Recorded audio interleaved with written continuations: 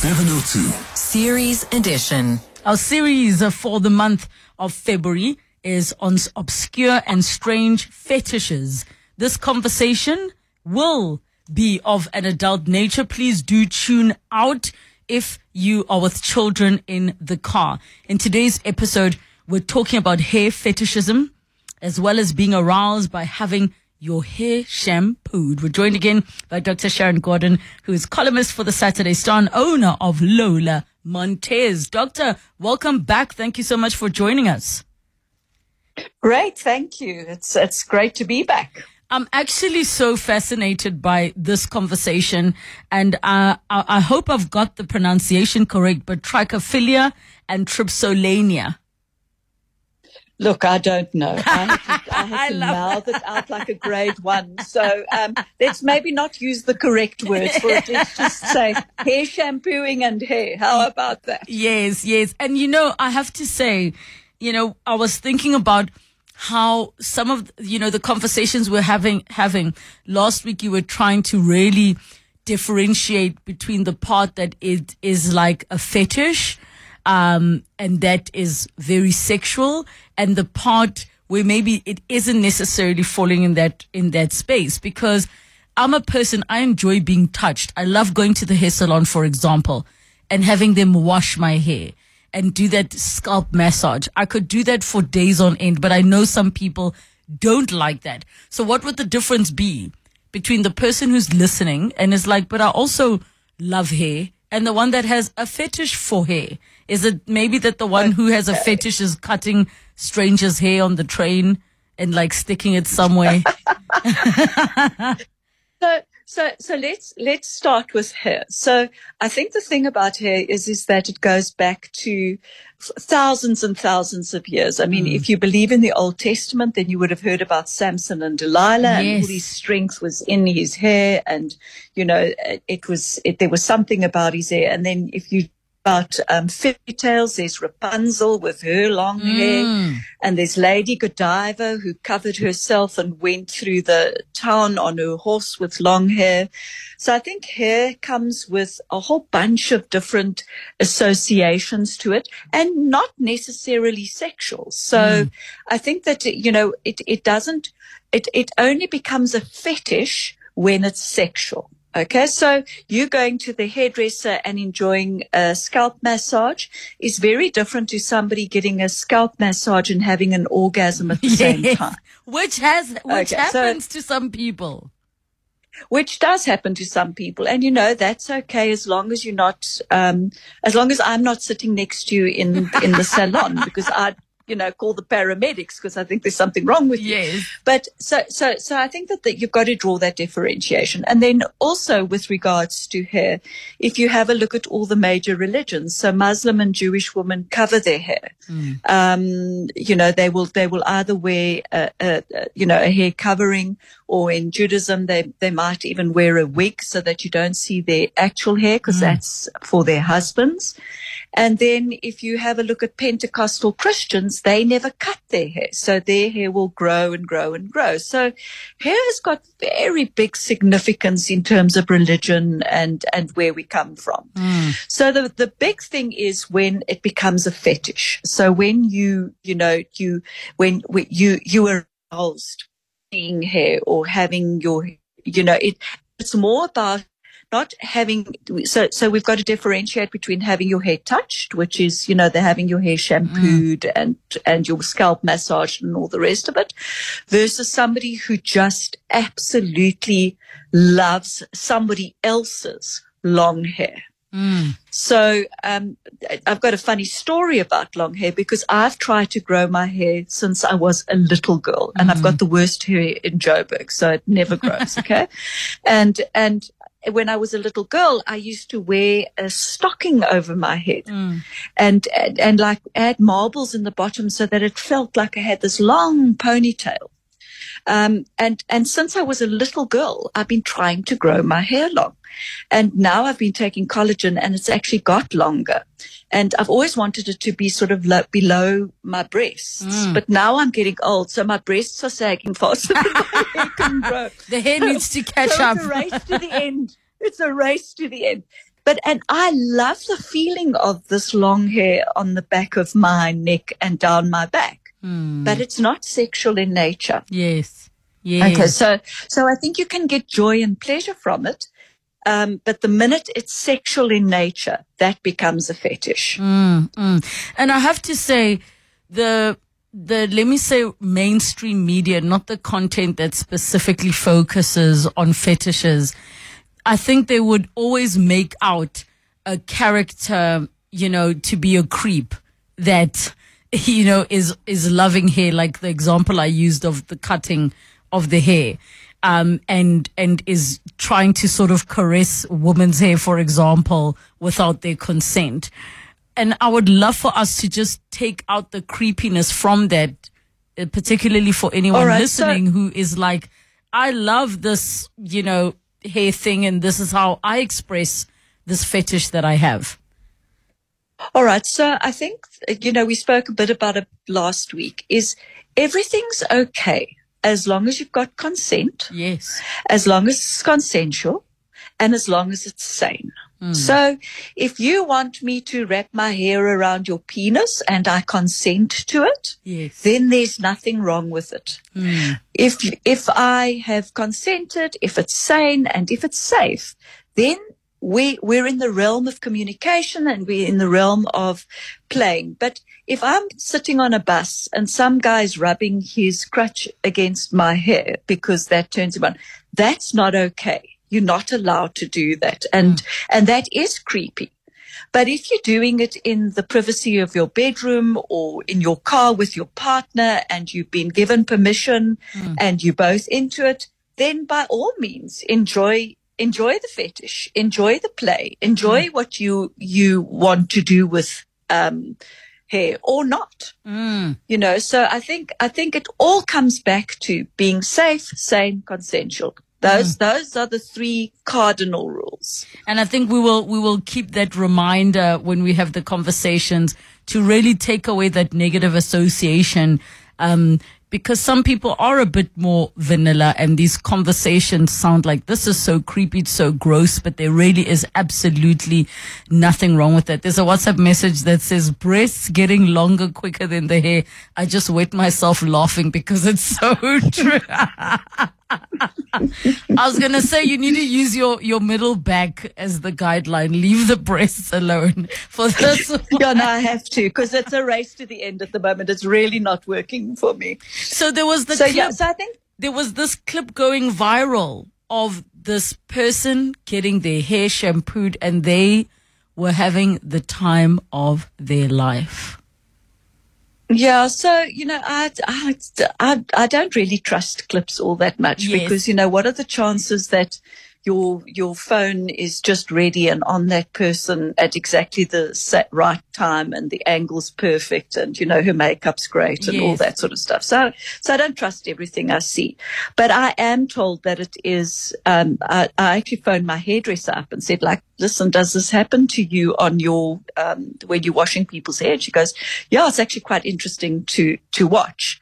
But she says, I've never had somebody orgasm, but I have seen somebody like, when they've got an itch between their legs, so that they sort of wiggle their legs a little bit. So I think it does happen, and I think if you have a look, it's a really sensual thing to watch or to do for somebody is to wash their hair. So I don't know if you ever saw Out of Africa with Meryl Streep. Dennis Finch Hutton, it's played by Robert Redford, actually washes her hair in the bush. She lies back and he washes her hair. And it was a very, very sexy and sensual scene in the movie.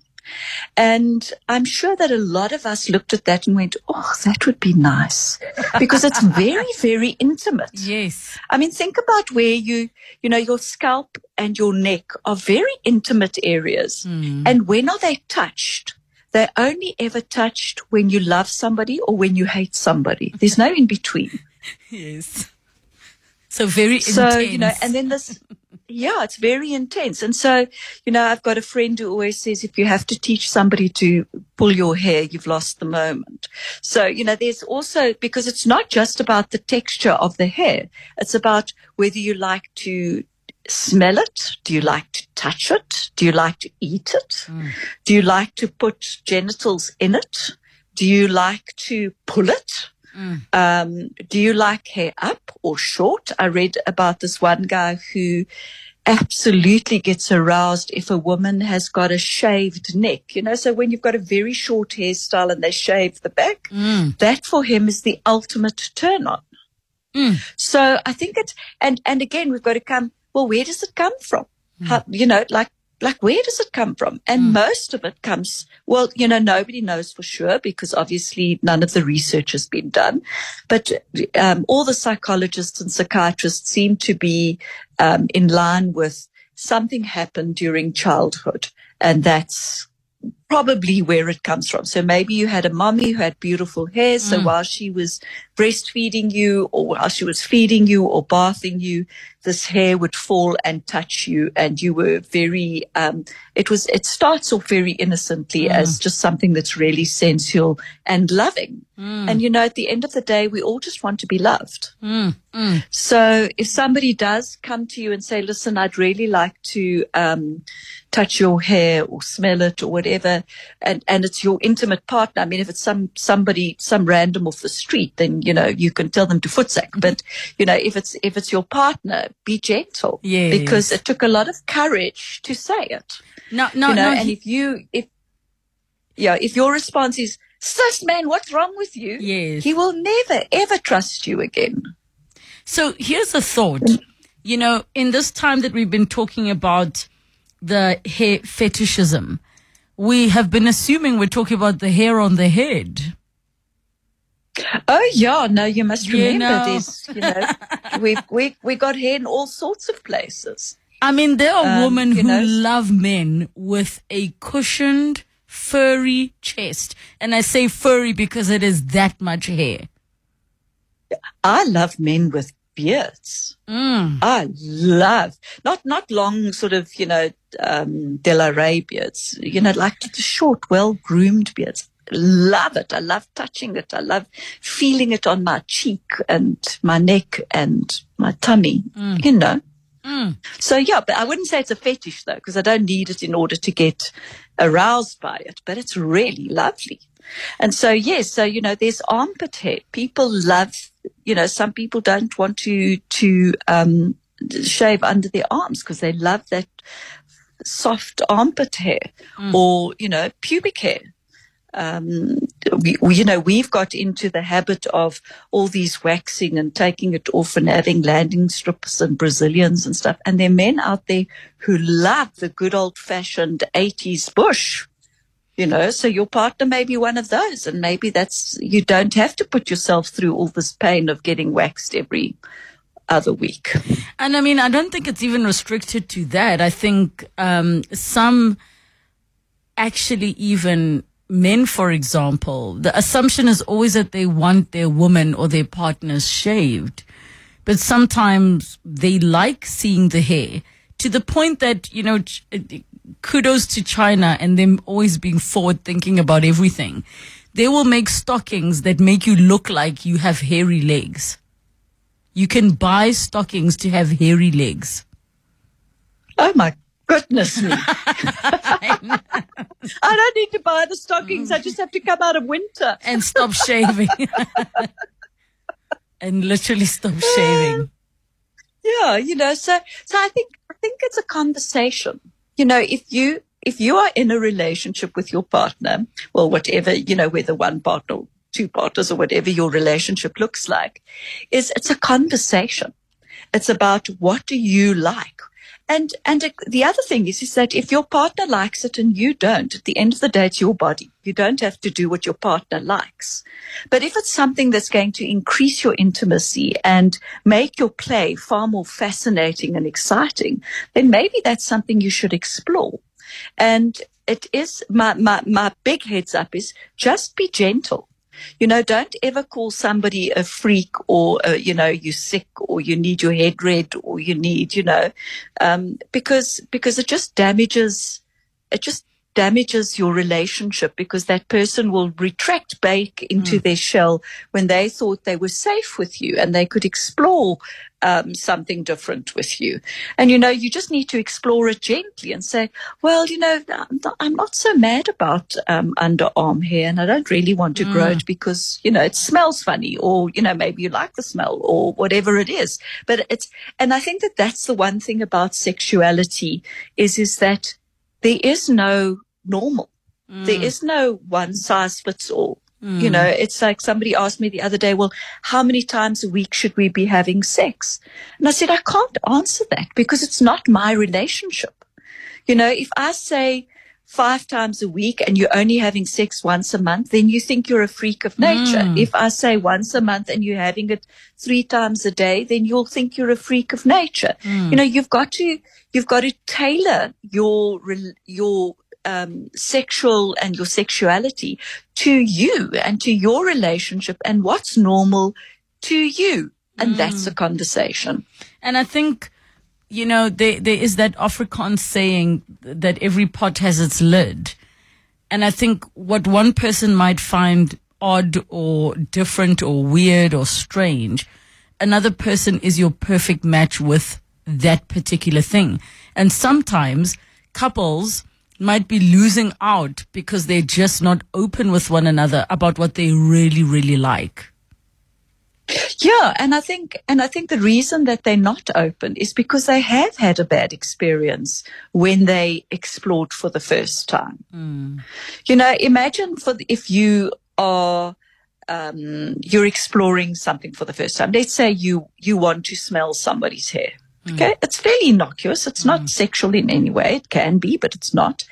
And I say to you, oh, please can I touch your hair and smell it? And now let's say I'm 6. Okay. I go, oh, mommy, please can I smell your hair and touch it? And you go, and you slap the child. You say, go away. Don't be silly. Don't be ridiculous. Are you mad? That child will never, ever ask you for anything again. Whereas if you go, oh, my darling, why would you like to smell my hair? Do you like the smell of the shampoo? Why would you like to feel it? Can mommy feel yours in return? And you don't make it a big deal. Then it's just easy. It's like talking to your children. It doesn't have to be sexual at all, because it's not. It only becomes sexual a little later on when we don't know why. We don't know when puberty hits why certain things click over to fetishes. And I think what you really are reiterating is providing a space for anybody to really have their preferences, whether they are sexual or not, but for the space for their preferences to be there. Because you don't know. I mean, I once met, as you are mentioning, children, even though we're not speaking within a sexual context. I once met with a friend and their son was there. But she gave me a heads up to say, listen, I'm giving you a heads up that my son is obsessed with toes. And she's like, I can see your nails are beautifully done. So the whole time we're sitting in the restaurant, he was under the table, just pressing one toe at a time, one toe. And I was not bothered at all, because he was like 3 or 4 years old. But she's like, I guess it's a phase he's going through. He's obsessed. So I said, hey, man, he must do his thing as long as he's not hurting anybody. I guess the older we get is where we're like, we start getting creeped out by things. I do think that you just need a space for it. And you need, at what age does that become inappropriate? And it's, are you doing harm? And I think that's the lesson in everything is do no harm. So for instance, if that child was under the table and pushing my toes, it would have got a big snot clap because I don't like my feet being touched. Okay. So, you gave consent and that was okay with you. Yes. It definitely wouldn't be okay with me. Yes. And I'm glad you I think that the mom did say, yes. Yeah. And I think that again, it comes down to consent. Consent, consent, consent. If you don't have consent, you can't do it. And no is a full sentence. I don't have to explain to you that I don't like my feet being touched. I don't have to explain to you that it freaks me out and that, I can't even touch my own toes and I have to take tranquilizers to have a pedicure. I don't have to explain any of that to you. Yes. It's just no. Yes, yes. No is a full sentence. And I think that that's something that women have a very difficult time with, is we find it very hard to say no because we're always apologetic and whatever. But I'm here to tell you, no is no. It's a full sentence. You don't have to explain. There's a WhatsApp message here for you, and I'm guessing it might be homework, but it's saying, did you manage to do your research on BDSM and slavery? Talking about fetishes, I was once invited to a BDSM party where I saw all sorts of weird things. For example, where a person defecates on another person. Then there would be another person defecating on a table, on a glass table, and underneath that glass table, there would be a woman who would be pretending as if they were consuming. Enjoying it. Yes. Yeah. You would have another weird fetish whereby now a person urinates on you and they do all sorts of weird things. My eyes were wide shut. Now, maybe we'll pick this up in another session. I'm not sure if that particular fetish necessarily falls under BDSM and slavery. I think maybe it's its own category, but we'll have to pick that conversation up next time. Adult conversations are over. It's 2:30.